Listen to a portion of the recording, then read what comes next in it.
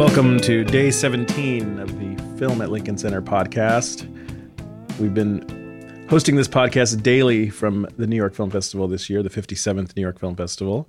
In a moment, we're going to hear the complete audio from this week's conversation about the film Dodsworth. And joining me on the podcast today for this final edition is festival director Kent Jones. Welcome, Kent. Hey, how you doing? I'm good. So folks are going to be able to listen to the entire discussion about Dodsworth.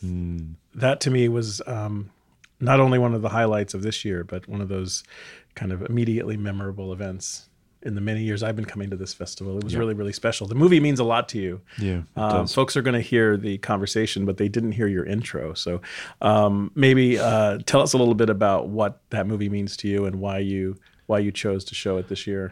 I think that, when I was young, it's one of the films that was programmed on television quite a bit. As you know, back in those days, in the 60s, a lot of programming on local New York stations like Channel 5 and Channel 11 was older movies, 16 millimeter prints of movies that were transferred, and with commercial interruptions and stuff. But, that was how I saw a lot of the Warner Brothers catalog for the first time, and that was certainly how I saw Dodsworth. I think that they showed a lot of the Goldwyn movies, and so I don't remember the first time I saw it. All I know is that it's a film that I was compelled to keep watching again and again over the years, and that as I became an adult, it meant more and more to me. And as I started getting interested in movies, I saw that, with auteurist criticism, there was a disparagement of William Wyler. His daughter, Melanie made a reference to that last night. Some people criticize him for not having a signature. But the films were something else apart from the polemics of the day. And this film in particular, and The Best Years of Our Lives, were films that just were deep within me, the experiences of them, and to see them. I watched this film and that one once a year, sometimes twice a year, and it seems wiser to me every time I see it, and the emotional impact goes deeper. So Dodsworth is a William Wyler film, as you mentioned, and it's from the 30s. Yep. 1936. What do you think how does it fit into his sort of into his career? It wasn't certainly his first film. He had made a few films already, but someone was telling me last night that it sort of marked like kind of a turn for him, or maybe it brought him a kind of attention that he hadn't been getting earlier in his career. What do you think it was about this film? Well, he started in the late silent era. Yeah. He made some Westerns. He made a comedy. He made an incredible Western, an early version of the Three Godfathers story. There's a silent version and a sound version. The silent version is the one that people know now, called Hell's Heroes. And he also made, during that time, an interesting movie also with Walter Huston, The Storm. It's interesting to think about that, what it is that set him apart. I guess what set him apart was just that he was a remarkable filmmaker with an incredible attention to detail. So, that's why Billy Wilder, with whom he was confused sometimes, as his daughter said last night, said, he's the greatest director we have, and so, he was, you can see the evidence of it in this film. I suppose that this film, though, there's something about it that's quite distinct. Part of it has to do with Walter Huston, who's easily one of the greatest actors, I've ever seen. But part of it also has to do with the story. It's from a Sinclair Lewis novel. But the sophistication of the story and the way that it looks so closely at a disintegrating marriage between an older Midwestern man who's, retiring from his automobile company that he's founded and run. And then, his marriage to his younger wife, also from the Midwest, who really is trying to hold on to her youth at all costs. There's something very unusual about that. It's not really material that anybody else was really dealing with. And he goes so deep into it. And part of the deep emotion is probably, tied to the fact that he had just come out of a really truly harrowing marriage to the actress Margaret Sullivan, and before he met his wife, his second wife of many years. And so, I think that there's that, but it's a lot of different elements that come into play in that movie that make the experience what it is. You invited Kenneth Lonergan Yeah. to introduce the screening at the festival. Yeah. And as you said during the introduction, this is a movie that meant a lot to him. Well, it's a movie that means a lot to a lot of people. I'm always running into people who say, "Oh, Dodsworth. Well, that's an amazing." Last night I can't even remember who. Somebody said, "I watch this film once a year." And so Kenny and I were talking. We did a director's dialogue after Manchester by the Sea during a couple years ago, and we got to talking about other films, and he brought up Dodsworth, and he said, well, it's one of the greatest films I've ever seen. It's a film I watch once a year. So when Margaret Bodie from the Film Foundation told me that it was being restored, and I gasped, I thought I'd give Kenny a call and just ask him, and I said, would you be interested in doing this? And he said, would I? Try to stop me. Yeah. And, I asked him to do an introduction. He said, can I do the Q&A too? And I'm just like, no, you can't do the Q&A. Of course you can, so. Well, as we wrap up the daily podcast at this 57th festival, we're also coming to the end of your directorship of this festival. Yep. For folks listening in, and you've talked about it a little bit during the festival, but you started attending this festival as a young man. I started looking at the ads for it as a very young man, okay. And when it was very distant, when I grew up in the Berkshires, and you'd see those New York Times ads, and those were the films that I wanted to see, and sometimes got to. I started coming to the festival in 1983. Okay. I remember I saw Rumblefish and L'Argent by Bresson, which was greeted without mercy by the audience. They were truly savage. I will never forget. The audiences are different now. I mean, that was astonishing. Yeah. And Class Relations by Jean-Marie Straub and Daniel Huillet. And then, I came pretty regularly after that. And then I came here in 1998. Richard Pena wanted me to come aboard as a programmer, and I joined the Festival Selection Committee in 2002. For folks who are listening into this podcast this week, who aren't attending here in New York, folks listening all over the country, all over the world, it's something we've asked a number of people on the podcast over the past few days, but you're well equipped to answer the question. There's so many festivals. There's so many ways that movies are screened at festivals, so many types of movies screened at festivals. What is it that sets the New York Film Festival apart? From your perspective? Well, it's that it's based firmly in programming. There's no marketplace. There are no awards. There's no competition. It's just purely a festival that's devoted to the art of cinema. And the only way to be truly devoted to the art of cinema is to have people who are watching and responding to the films and saying, here's what we responded to, now we're sharing it with you. I'm not knocking awards, certainly, because I benefited enormously from showing my own film, at a certain other New York festival downtown, won an award or two. But it's just, that's, every festival is different. The fact that this one is so completely devoted just to the celebration of the art of cinema and to sharing the art of cinema is what has always meant a lot to me as a viewer, and then also, as the director for 7 years, and a member of the selection committee before that. But it's also, I think, what means a lot to many, many other people, filmmakers in particular, but audiences as well. Yeah. Kind of back to where we started with Dodsworth, I think one of the things that which was, by the way, Dodsworth was shown in the New York Film Festival in, I think, 1985, I believe, during Richard Roud's tenure.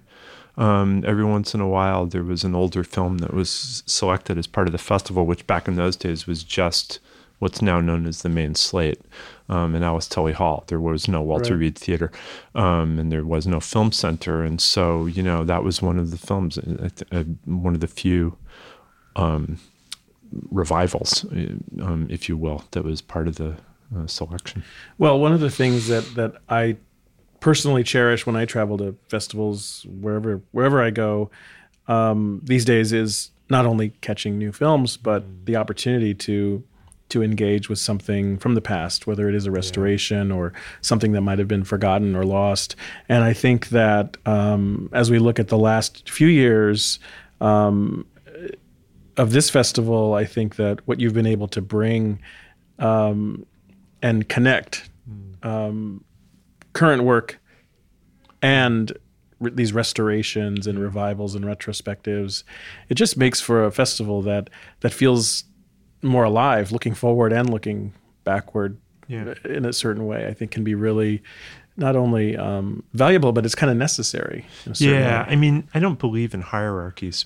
And so, I think that the distinctions between films are arbitrary. Every film that we show is equal, from every short to, The Irishman and Marriage Story and Motherless Brooklyn, so it's just, and also that goes for older films as well. I mean, some of the, in the revival section and also in the retrospective section. And, one of the greatest things that we did this year was to do the restoration of Vittorio De Seta's shorts that he shot in Italy in the 50s, which are just among the great glories of cinema. And, alongside The Irishman, alongside Pedro Costa, on the other hand, alongside, Tim Robbins' documentary 45 Seconds of Laughter, alongside anything in Convergence or in projections or in the shorts program, they're all part of the world of cinema. Well, it's a nice way to transition into this conversation we had at the festival, moderated by Kent, with Kenny Lonergan, along with Catherine Weiler and Melanie Weiler at Alice Tully Hall. Yeah. So let's take a listen to that complete conversation now. And Kent Jones, thank you very much. Thanks, Eugene, and thanks for being such a good colleague. Oh, thank you. Thank you.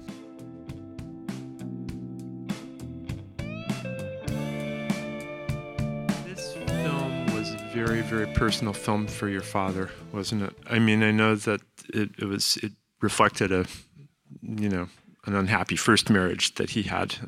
I think he wrote it at the time that he had separated from Margaret Sullivan. He worked on the script with Sidney Howard. Did he, I'm wondering if I would imagine that he didn't, like most filmmakers, sit around and watch his own movies a lot, but I'm wondering if you did watch this film with him or discuss it with him. No, I didn't. I don't think I ever watched this with and I don't remember him talking about it that way. Yeah. I know he loved working with Walter Huston, who was brilliant here, and was really happy to do that. And I actually just read what was interesting to me was, it was all shot on, obviously, the back lot. They didn't really have the money to go to Europe, and they sent a crew to do that. But you can, my father had very specific directions about what they should shoot, because he was European, what they should shoot in Paris, what they should shoot in Vienna. Yeah. And I think that, when you see those scenes, it's pretty interesting. He was born in Alsace, correct? Alsace. Yeah. And he spent time in Paris and Vienna. And I think he did have a feeling, especially as a naturalized citizen, of, this American ideal of the upright businessman, etc. Yeah. The performance that Walter Huston gives is absolutely startling, and gets more so every time I see it. And I must say, this restoration really makes all the performances, it gives them even more life because you can really see the eyes. I mean, those close-ups of Mary Astor just, wrench your heart. But he had played this role on stage for how long, Kenny? I don't know. I know it was a big hit on Broadway, and I in those days, probably a year, I would say, or if not more. They used to run pretty well when they did well, those shows. And you read the play, so how does it differ? Well, it's different. It's a long time ago that I read the play. A lot of the dialogue scenes are the same or taken right out of the play. The play makes an attempt to convey some of the different locations. There are a lot of ancillary characters. There are a lot of you call them day play. There are a lot of passengers with dialogue sort of off to the side of the main characters, but they can't have that ending. They can't. There's a lot they can't do that the film could do. That the novel, which is really wonderful in its own way, but it seems like it's really there's an edition of the play. That Sidney Howard does, and he introduces the play discussing how he felt that he essentially was unable to capture the novel adequately in the play himself. And this is before the film was written, so I'd be curious to know how he felt about the film script. But it can't get the scope and the size of it on stage in quite the same way. He tries to do it with other characters, but it doesn't work quite as well. Yeah. I have to say that the economy of gestures, in this film is stunning, and really the emotional life between the characters is so rich. And, the problem in their marriage, you can see right away when he, before they leave for Europe and he kisses her on the cheek and she does that little scrunch, nose scrunch, there's a flaw there in the relationship. One thing that's interesting that it's in the book and the film, and I know just from reading about it that Sidney Howard and William Wyler worked on, was to give Fran's point of view every chance they could, even though she's technically the bad guy in the film. I don't think she comes off that way. No. And in the book, it's very clear that he married her very, very young, and that she's spent her whole life with this much older man. And then as he's starting to retire, she's starting to really want some life. And one thing that's so great about the film, I think, is that there's even if it really doesn't work, that marriage, and even if they were to go back together, I don't think it would work. They just want different things, and it's just not happening. And I know that they tried really hard to make her more sympathetic than she might otherwise have been portrayed. Yeah, she's unsympathetic and sympathetic at the same time. You really do feel her plight. Can you talk about the letter that you found just in the back from Sinclair Lewis to your father? Yes, I was going through some boxes that we'd had in a storage facility for a number of years, and I came across just fortuitously about a month ago a letter from Sinclair Lewis to my father, basically obviously had been written right when the film had come out, and it was congratulating him on doing a great film. And as my sister pointed out, how many writers congratulate directors on making great films from their books? So that was really a nice thing to find. Yeah, and he makes a reference in the letter to Fay Bainter, who did the role of Fran on stage. On Broadway, right. Yeah, on Broadway. And I do know that my father did not get along with Ruth Chatterton at all. Did he not? Yeah. And there was many battles because Ruth Chatterton was also getting a little bit older and was kind of going through the same thing that the wife was. And my father was really interested in having her play it sort of more subtly. And I guess Ruth was not interested at all. And they had a lot of battles, apparently. Well, it certainly was a productive tension. Yeah. Because it really works beautifully. Does anyone have any questions in the audience? Yeah. I think so that's your question was Walter Huston really that much older than Ruth Chatterton, or is the character of Dodsworth supposed to be that much older than his? He's probably supposed to be a little older than Walter Huston was than Ruth Chatterton. Older. No, Sinclair Lewis was not the author of There Will Be Blood. The novel is that's Upton Sinclair, and.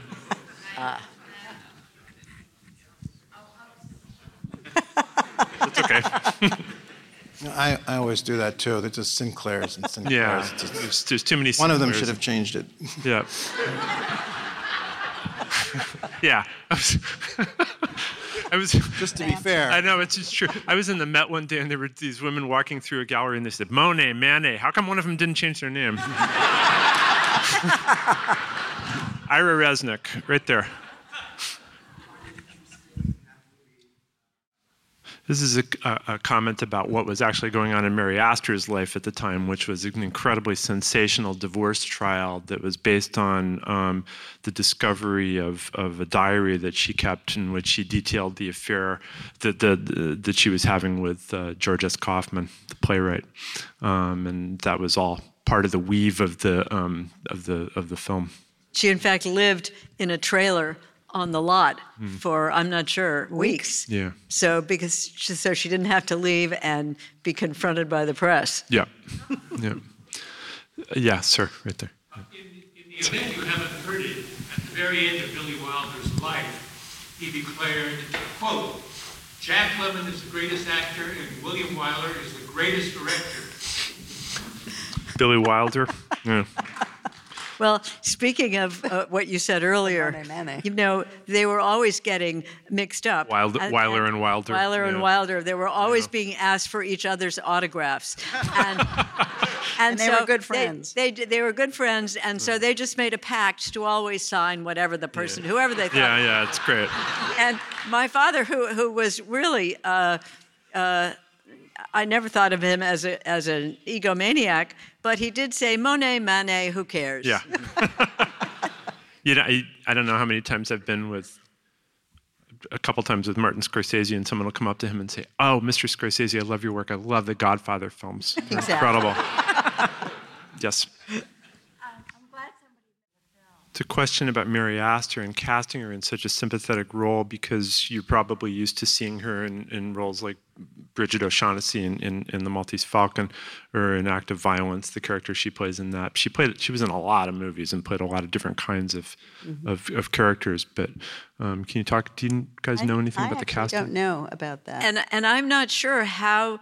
I know that I read that it was Goldwyn who cast Ruth Chatterton. So how much sway my father had over the casting, I'm not really sure. Yeah. My father was really young when he made this. I mean, he was only 33, 34 when he made this movie. So, right.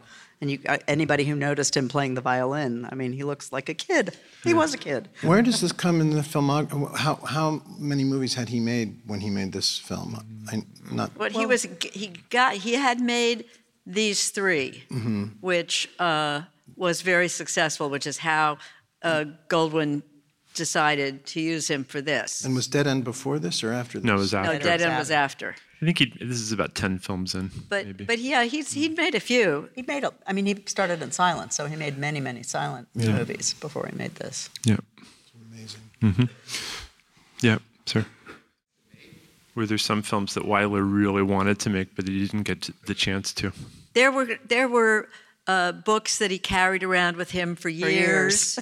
I mean, there was a Pagnol story called A Birth of Love, which was about the first humans falling in love.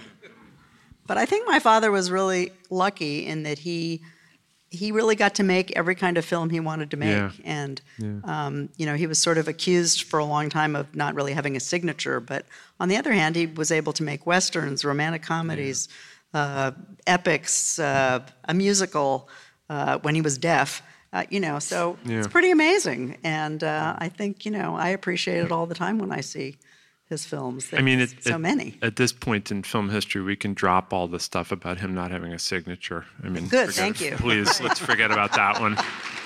But he also said that it kept him challenged, and it made it more interesting. Did he talk about filmmaking a little, at all? Like, did he talk about the camera, how he used the camera? I mean, I'm just curious.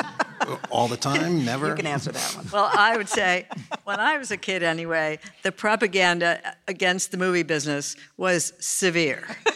Severe. First, and not only that, but, I mean, for women, there weren't any jobs anyway but being an actor. And that was, I remember this so well. Well, there's a chance in a million that you might be successful. But probably you're sitting at home waiting for the phone to ring. Now, is that a life you want? So that was for girls. But then just the business in general. Well, yes, I have a job, but who knows? It could be my last. Who knows if I'll ever work again? Look around. All my friends are out of work. So I never thought for a minute about being in this business. I was getting out of town and going to New York. That generation of directors didn't like to talk about movies as art. They all sneered at that idea, and it was all work or fun or practical considerations. But these are, great artists, as despite their claiming and refusing to be considered anything of the kind, and and they all complained about the business. Although he, like a lot of the others, in his league, had a certain amount of autonomy because he was not just great, he was also successful, and the studio would more or less leave him alone. I'm just curious if at home my parents are psychiatrists. Everyone asked me if they psychoanalyzed us as kids. And I'm just curious if he talked about movie making apart from the business side and how rotten it was. Because the craft of it. Anything, about how he approached it. When I would say that when my father was working, dinner was always about, we only saw him. When he was working, we saw him in pre-production and post-production. Pre-production was always about the scripts and what the problems were and the characters and the plots and all of that. And post-production was editing. And so when he was in production, we never saw him at all. But there was a lot of time and he always listened to what we had to say. We always read the scripts and talked about what we thought. And, he listened. That was about the end of it, but still. I think we're just about out of time, but it's so great to see so many of you here coming to see this film, which is one of the greatest films we're showing in the festival. Thank you, Catherine, Melanie, and Kenny. Thanks. Thanks, everybody.